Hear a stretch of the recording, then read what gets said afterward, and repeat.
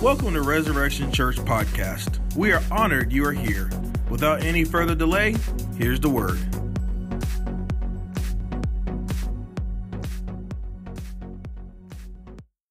I need a little bit of monitor, please. I am really thin on that this morning. I can't hear myself. We don't want me screaming. Luke, oh yeah, much better. Thank you, sir. Good job. Don't our students do a good job? You know, they run most everything around here. Keep them busy. My grandmother used to say, you know, that idle hands is the devil's work. So even in church, the devil can get into them, so let's keep them busy, right? Luke chapter 13. Luke chapter 13. Today, we're going to continue on this series called The Kingdom Living Now. Kingdom living now. You know, the kingdom of God is now, but it's also in the future. So, but you know, we're not in our future yet. So we need to live in the now. We need how to live in it successfully.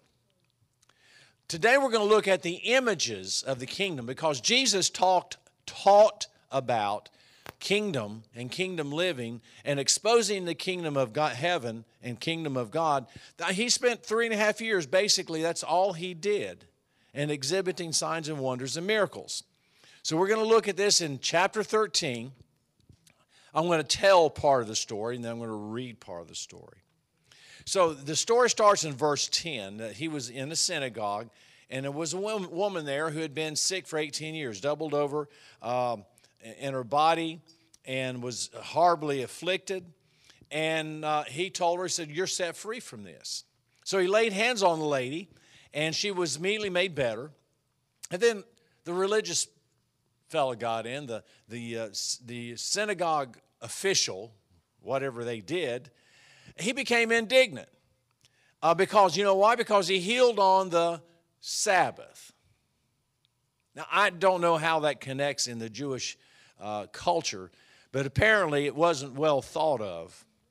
And so he says, you know, you got 6 days in a week that you can do this stuff. You don't need to come in here on Sabbath day and mess up our agenda.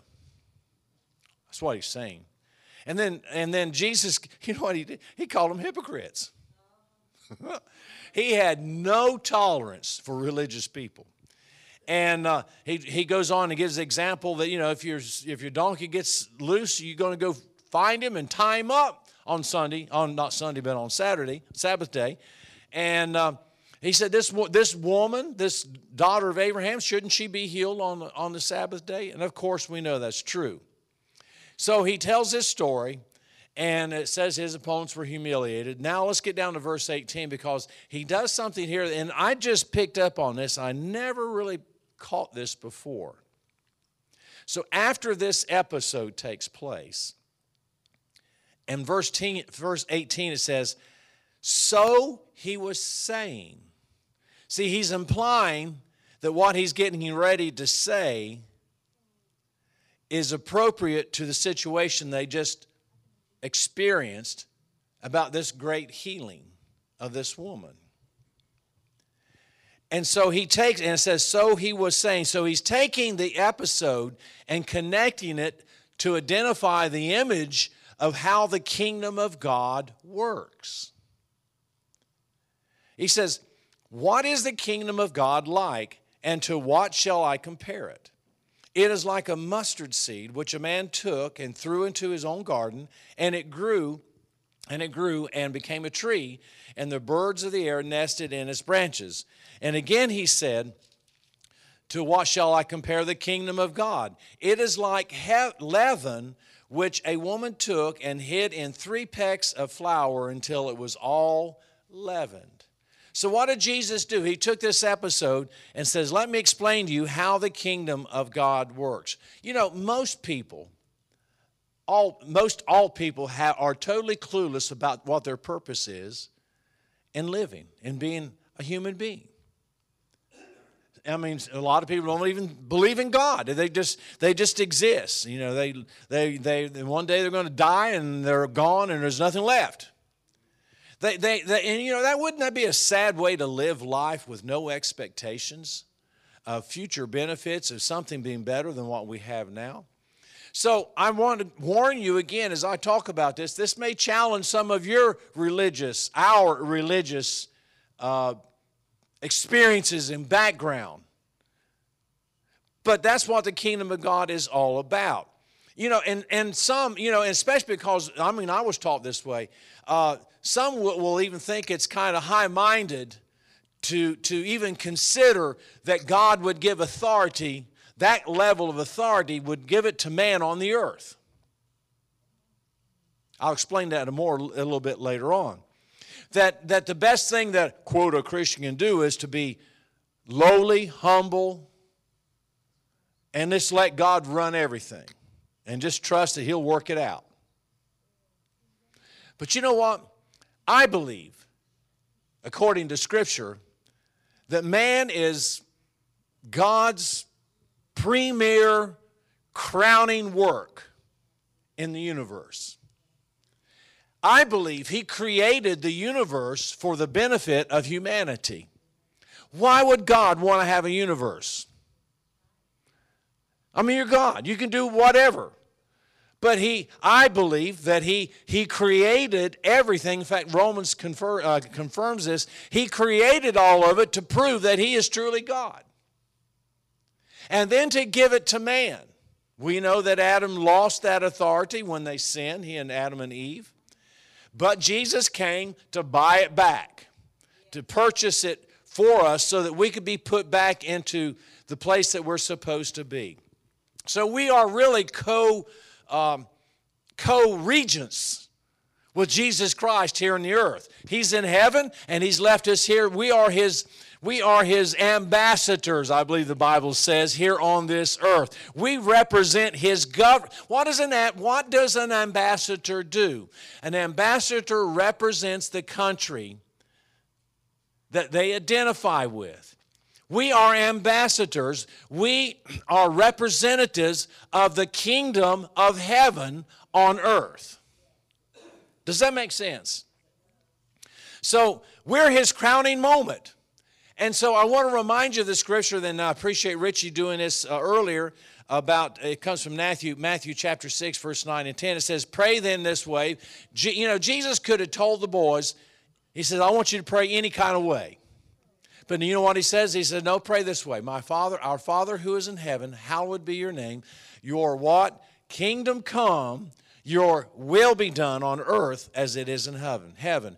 Why was that so important? He could have answered with any kind of prayer. But yet He brings it to the point, no, I want you to release what's in heaven, this kingdom of heaven. I want you to release it into the kingdom of the earth. Most of us have because we actually used to pray that in school. Oh, we prayed in school. We actually said the Pledge of Allegiance. We stood up and put our hands over our hearts. When we got to school, they would play the Star-Spangled Banner. How things have changed. So to operate on kingdom principles, we first must recognize how it works. And that's what we're doing in this series. And so and I want to hammer on this, because if you don't get the core values of what I'm trying to instill in us, you'll miss the whole principle of the kingdom of God. God's kingdom is actually a planned process. So authority in the earth originally was assigned to man. Get that? That's so important that we understand that. That authority in the earth was given to man. Period. We found that in Genesis chapter 1.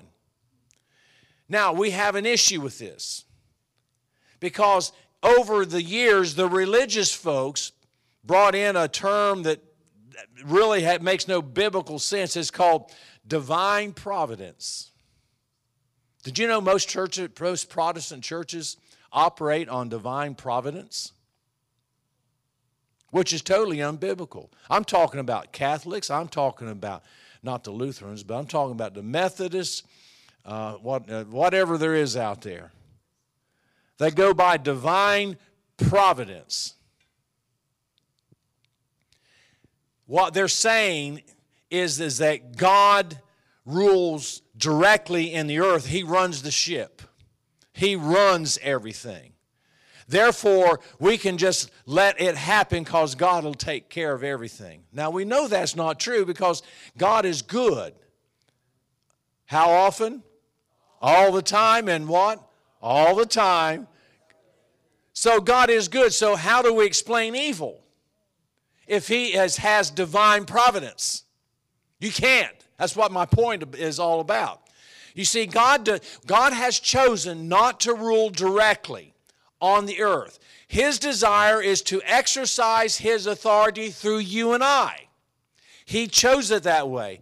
Again, we read in Psalms 115, verse 16, the heavens are the heavens of the Lord, but the earth He has given to the sons of men. This is our place, our planet, baby. And He's left it in our hands. And so there is no such thing as divine providence. Can I say that? See, I told you I'd mess with your theology. There is no such thing as divine providence. You'll not see that principle in the Bible. That is basically, oh man, I won't get into all that stuff. It's just crazy how that religious people get into these things. So, man is God's legal agent and also His access to the earth. Now, He's still God. He still rules everything. But he has set it up so that he now, for lack of better terms, He straps His hands behind Himself and leaves the earth to man for man to release God's power in the earth. In other words, God says, what was that old song? You can't touch it. Can't touch this. That's basically what He's done to Himself. He says, can't touch it. Can't touch it. That was a cute commercial, wasn't it? I don't remember. But anyway, but what He did this on purpose so that man would have the free will to choose how to run it. And so what He does is He waits on man to implement His principles in the earth by the releasing of words through prayer and prophecy. We talked about that, remember? So you are His advocate in the earth. You are His ambassador in the earth. You are His co-regent here in the earth. So basically, even though we don't have the power personally, we have the ability to release God's power in the earth by what we pray and what we say through our prophetic words. Are you with me? Because it says in Psalms 8, verses 4 through 7. By the way, let me say, I need to remind you of something. These messages are on our website. This message today will be on there by Wednesday. You're missing a good tool to share the gospel with other people by not paying attention to that. Because you'll sit here, we've done this all. We'll sit here and we'll think about somebody saying, boy, they sure need to hear this. And then when we walk out of here and they never hear it. I'm suggesting to you that if you're sitting there today and you think about, boy, so-and-so needs to hear this, then go to the page, the website, and send them the link to the message. Then they can hear it. Are you getting this? Instead of just saying, well, I wish they were here, or they sure need to hear this. Step out in boldness and copy the link. It's on YouTube, but it's on the website also. You can go to the website, and you can just click on that link to the page, and and send it to them. Say, listen to this message, and let me preach to them. Would you do that, church? Instead of just not paying attention to those things, it's important. But back to what we were talking about. We were created to exercise His power, and then God gave us the ability to manage what He left here. It says in Psalms 8, verse 4 through 7, what are people that you should think about them, mere mortals that you should care about them, yet you made them a little lower than God. I know King James says angels. That is incorrect translation. It's God. It's Elohim. Crowned them with glory and honor, and you gave them charge over everything you made. Now, can we be more clear than that? Everything he's made, which includes demons, angels, everything. Just say everything. It says, putting all things under their authority. We see this in the New Testament. I don't have time to get into that, but let's move forward with this. So he's chosen to limit his activities on the earth to the point of being released by a human being, a Christian. And so his intervention, he's locked himself in on purpose for us. Think about the times that maybe the Lord has urged you to pray for something or for someone that you don't know anything about. And you pray for them and you find out later the real reason you had to pray for them. And you say, what was God doing? See, the Spirit of God's inside of us. So if he's got an inside track, church. He has an inside track to us. So all he has to do is impress on us strongly enough that something needs to be prayed for or something needs to be prophesied over. And when he unctions us and we obey, his will is accomplished. And he gets done what needs to be done on the earth without breaking his own rules. Does this make sense? And so that's why we get these impressionistic things in our lives by the Spirit of God. So the devil is always going to lose. And so he's looking for someone that will release his will and his purpose and his kingdom here on the earth. And so when we pray and prophesy, we're literally giving God permission based on his own rules to intervene. I like this plan. This is a great plan. It's a win-win situation for us. So we're his sons, children of God. We're his children. We're his sons. God has appropriated these things to us, and so we just need to know that and understand it. You see, it isn't our abilities that messes with our mind. It's all of our. It's our mentality. Our brains get fried, and why do people don't want to act until they understand it? How many times you heard people say, "Well, I just don't understand. I don't understand. I don't understand this. I don't understand that." All that is their legitimate reason not to act. Because they're saying, well, once I understand, then I'll do it. Listen, when God gives you something, you don't have to understand it. Did I make that clear? When God speaks, if there's a mystery and you don't understand it, doesn't mean you have an excuse not to do it. Do it anyway. You'll understand later. So, church, if Jesus is the King of Kings and the Lord of Lords, we need to live like kings don't we? But now let's look at this text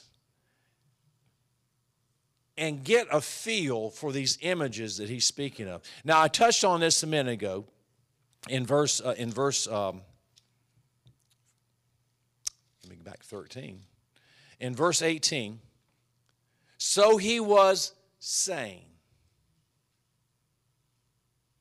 What he's saying is that the kingdom of God is not a religion. And the Jewish people were living under this religious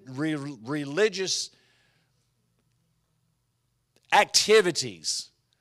It was all about religion. It had nothing to do with relationship.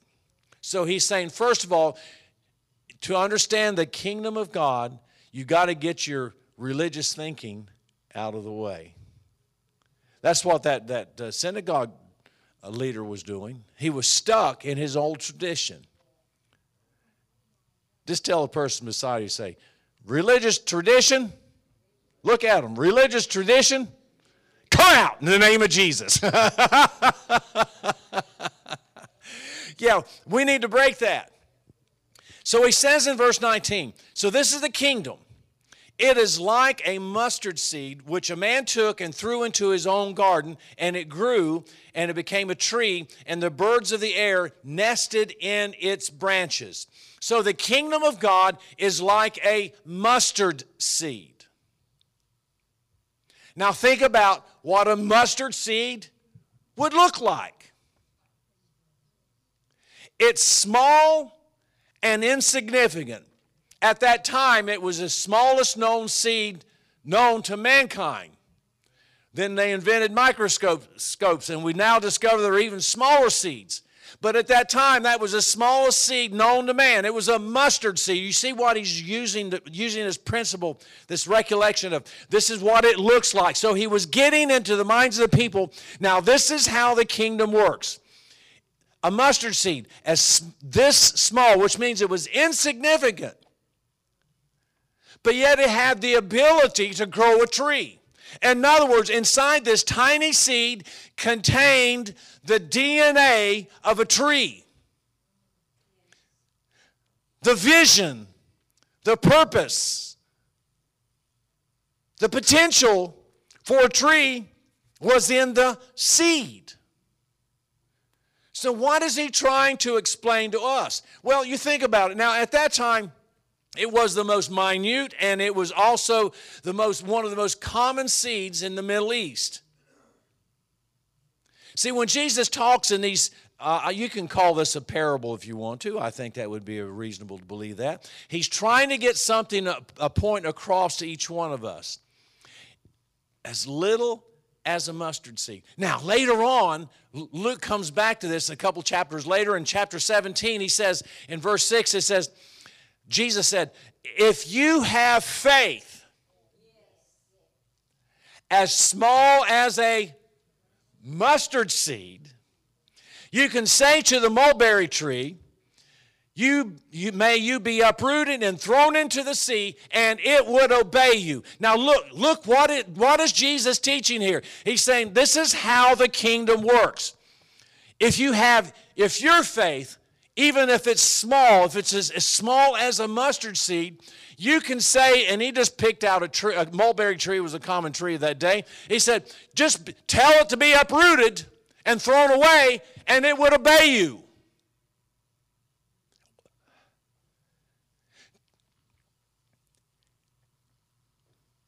Whose power is going to uproot the tree? God's power, but it was our faith spoken. It says here that you could say. Didn't say pray to the tree. It said say to the tree. In other words, God's telling us, I want you to say it, and then I'll do it. But if you don't say it, I can't do it. That's why the disciples said, Lord, increase our faith. But you know what?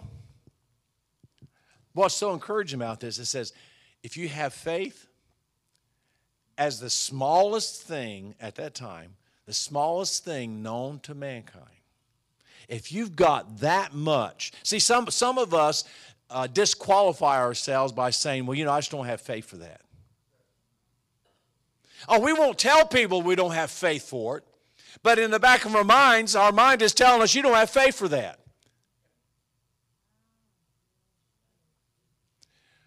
I hope this is getting across. So what is he saying? He's saying that these small packages come with a big impact. These small things come with a big impact. Because how many times the devil says, you're just wasting your breath. Or that'll never happen. Why are you even trying to do something? He's trying to de-neuter us from God's word and from faith and wants us just to sit back and say, well, it's impossible. But what Jesus is saying, he's saying the kingdom of God always starts with small things.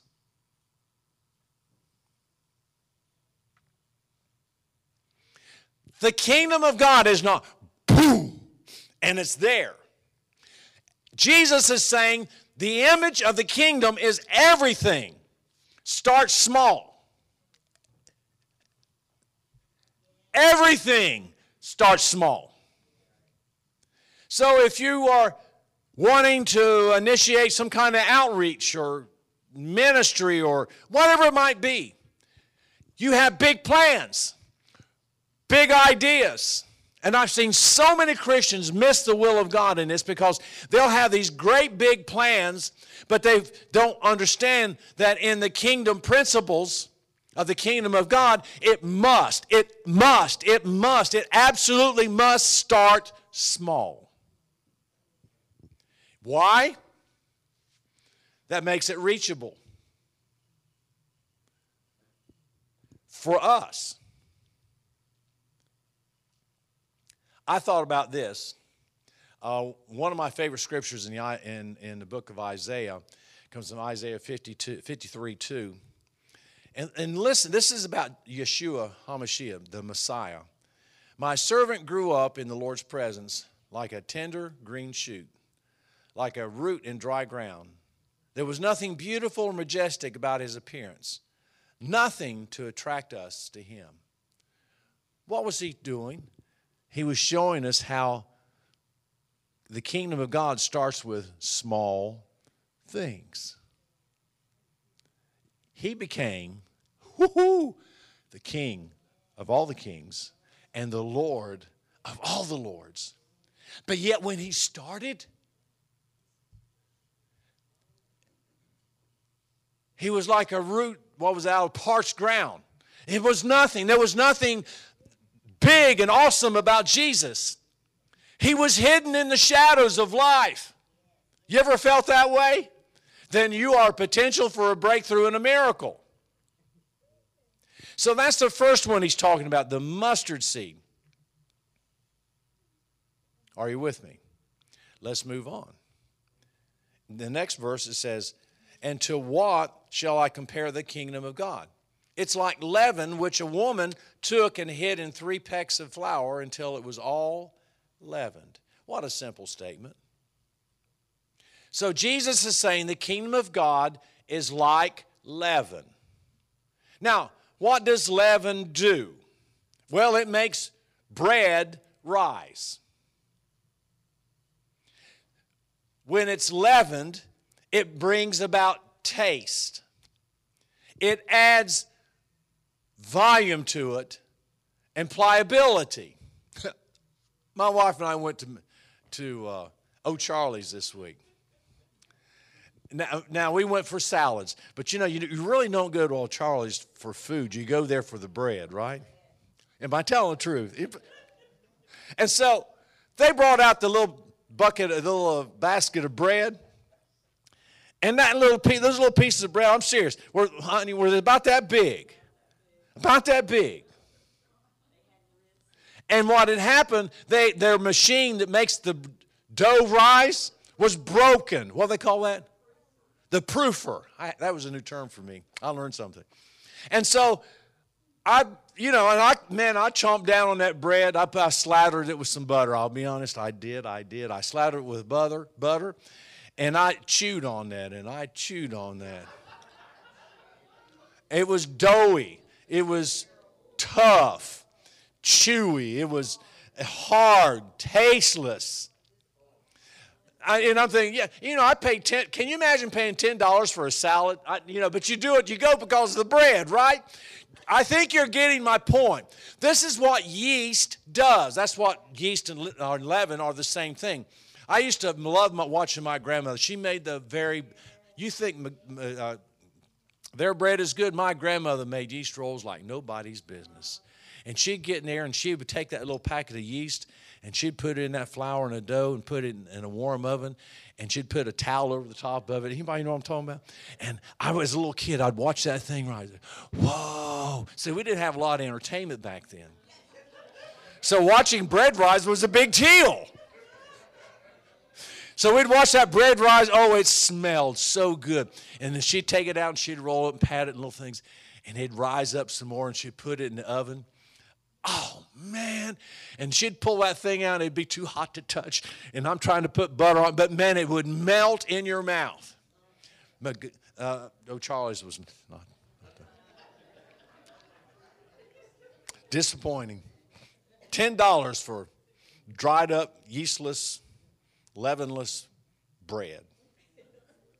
So what is leaven? Leaven is old bread, old dough that has fermented. So it has an agent in it. Now, we're talking about the leaven.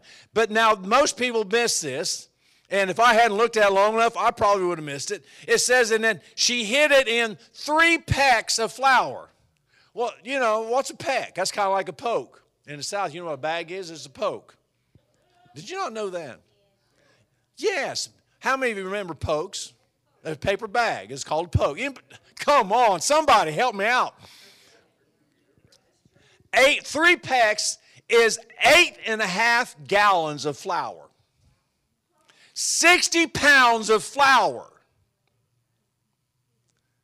And all these little living organisms are inside there doing its thing, making that stuff grow until it affected the entire batch of the dough.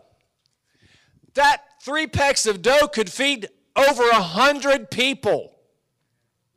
Why did he pick out 3 pecks? You'll find out in a minute. They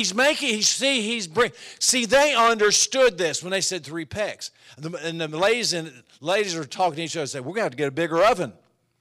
How are you going to bake enough bread for 100 people? But there's importance to it. See, when Sarah, way back in the Old Testament, when Melchizedek came to Abram with the angels, Sarah prepared 3 pecks of bread, enough to feed 100 or more. And apparently the angels ate it too. It's also the amount they used in the showbread in the temple. When they baked the showbread in the temple, they used 3 pecks of flour, enough bread for 100 people. That's why David, when he went in and broke the religious traditions and his fellows were hungry and he ate the bread in the temple, his whole army was fed because they made so much bread. So you see what Jesus is doing in all this. He says, I want you to get this concept of how the kingdom of heaven works, kingdom of God works. So, it always starts with small beginnings. God always starts with nothing. Say that with me. Nothing. Nothing but our faith. All the principles of the kingdom of God start with nothing. Everyone say nothing. The little things. Now it grows from there. That's why God said in Zechariah, he says, do not despise the small beginnings. Why? Because you're working in kingdom principles. So so think about this. What is Jesus saying about this principle of the kingdom? He's saying that a little bit goes a long, long way. Just like the mulberry tree. You can uproot it with the faith of the size of a mustard seed. See, this is all through the Old and the New Testament. Think about David. David picked up 5 smooth stones to kill Goliath. But how many did it take?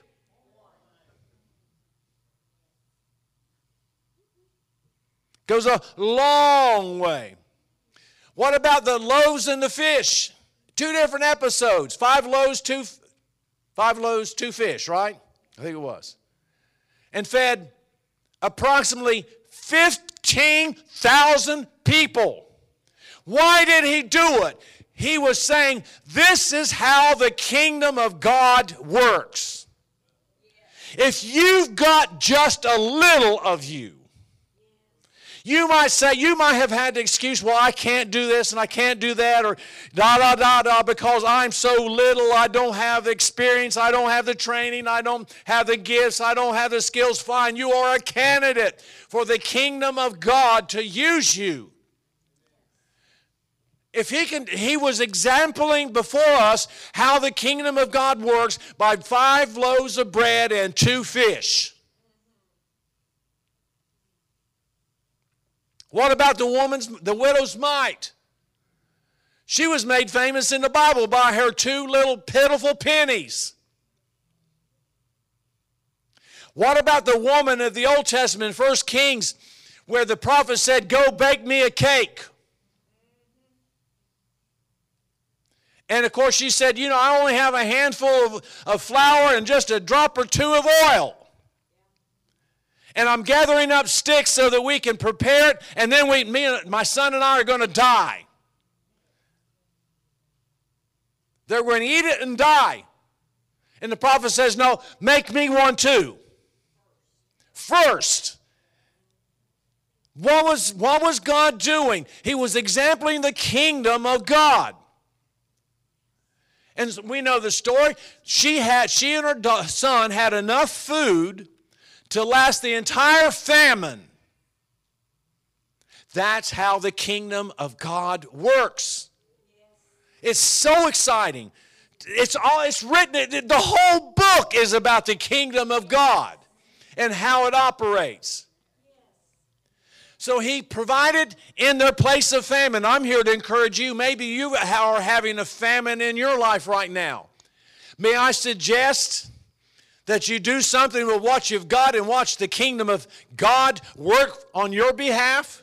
Just give him something that he can work with. Allow him to get into this earth and quit depending on divine providence, which is unbiblical, unscriptural. God says, no, this is your place, baby. You take care of it. Let me in, and I'll do the rest. But I want you to notice a couple other things. It says in this verse, I'm going to have to close. Man,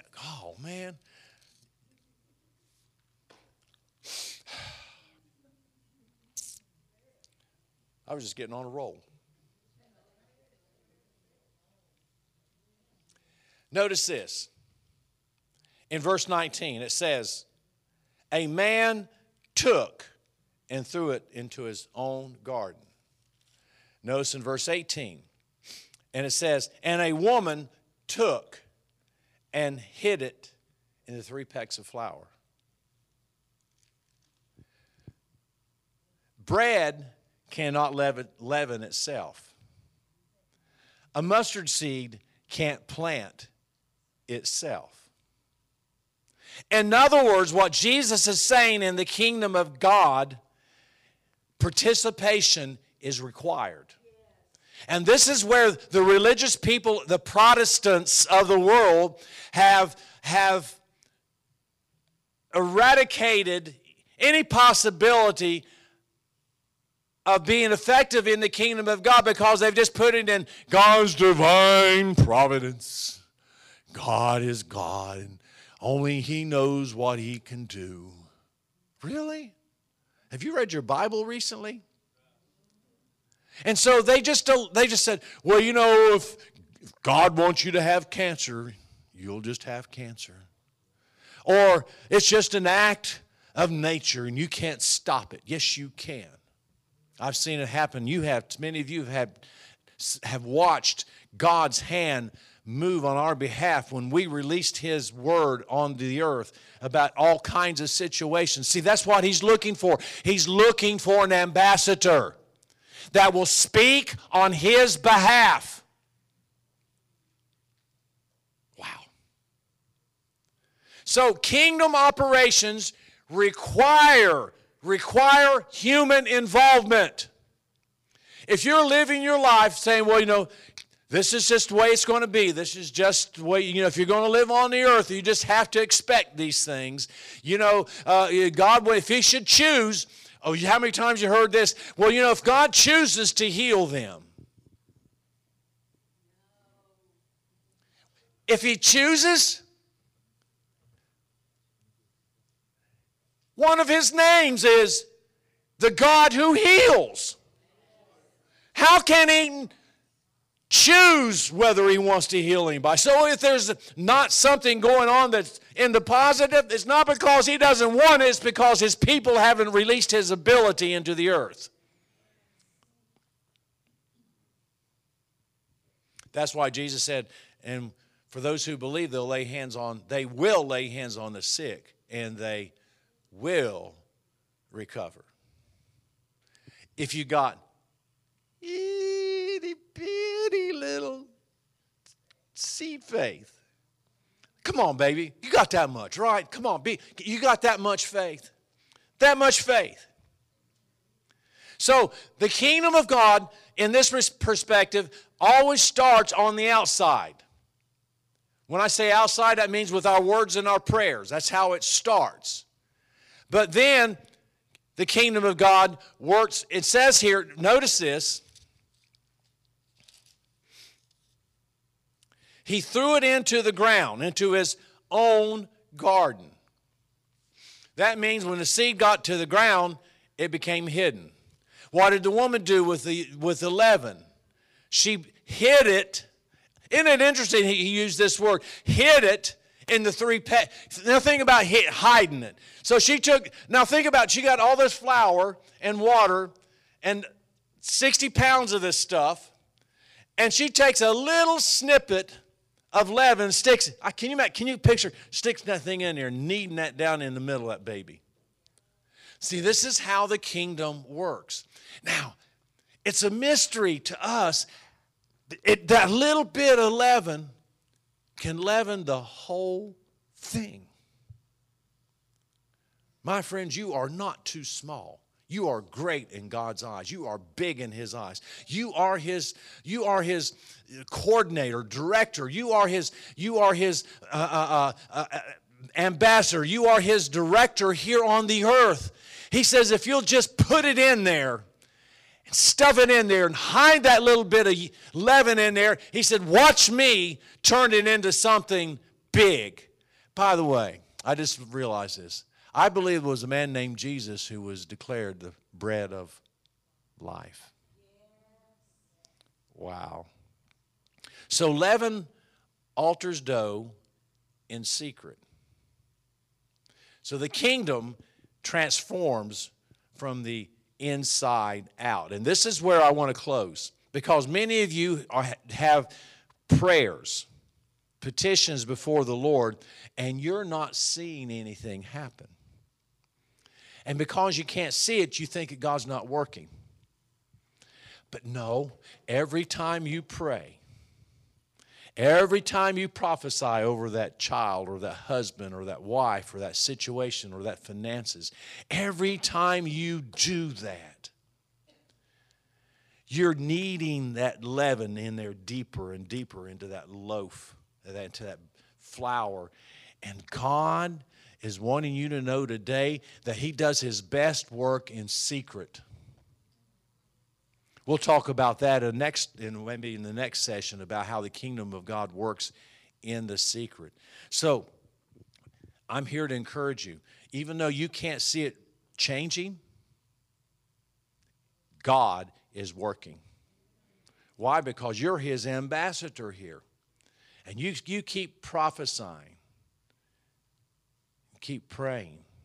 You know, I'm not going to share the whole thing. A few weeks ago, my wife and I shared a little testimony, not little, it's a big testimony to us, about some family members.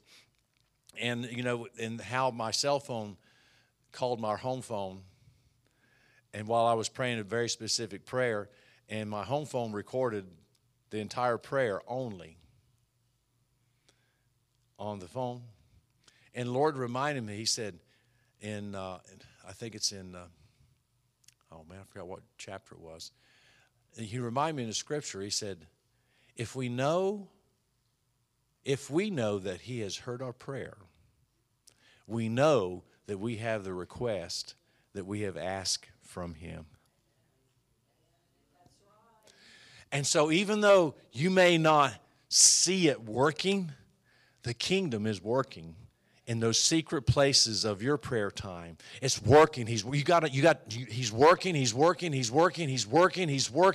You're going to see the answers, the manifestations to those petitions, those requests, to that family member, to that financial situation, to that new home you're believing God for, whatever it might be. God is in there. That's how the kingdom of God works.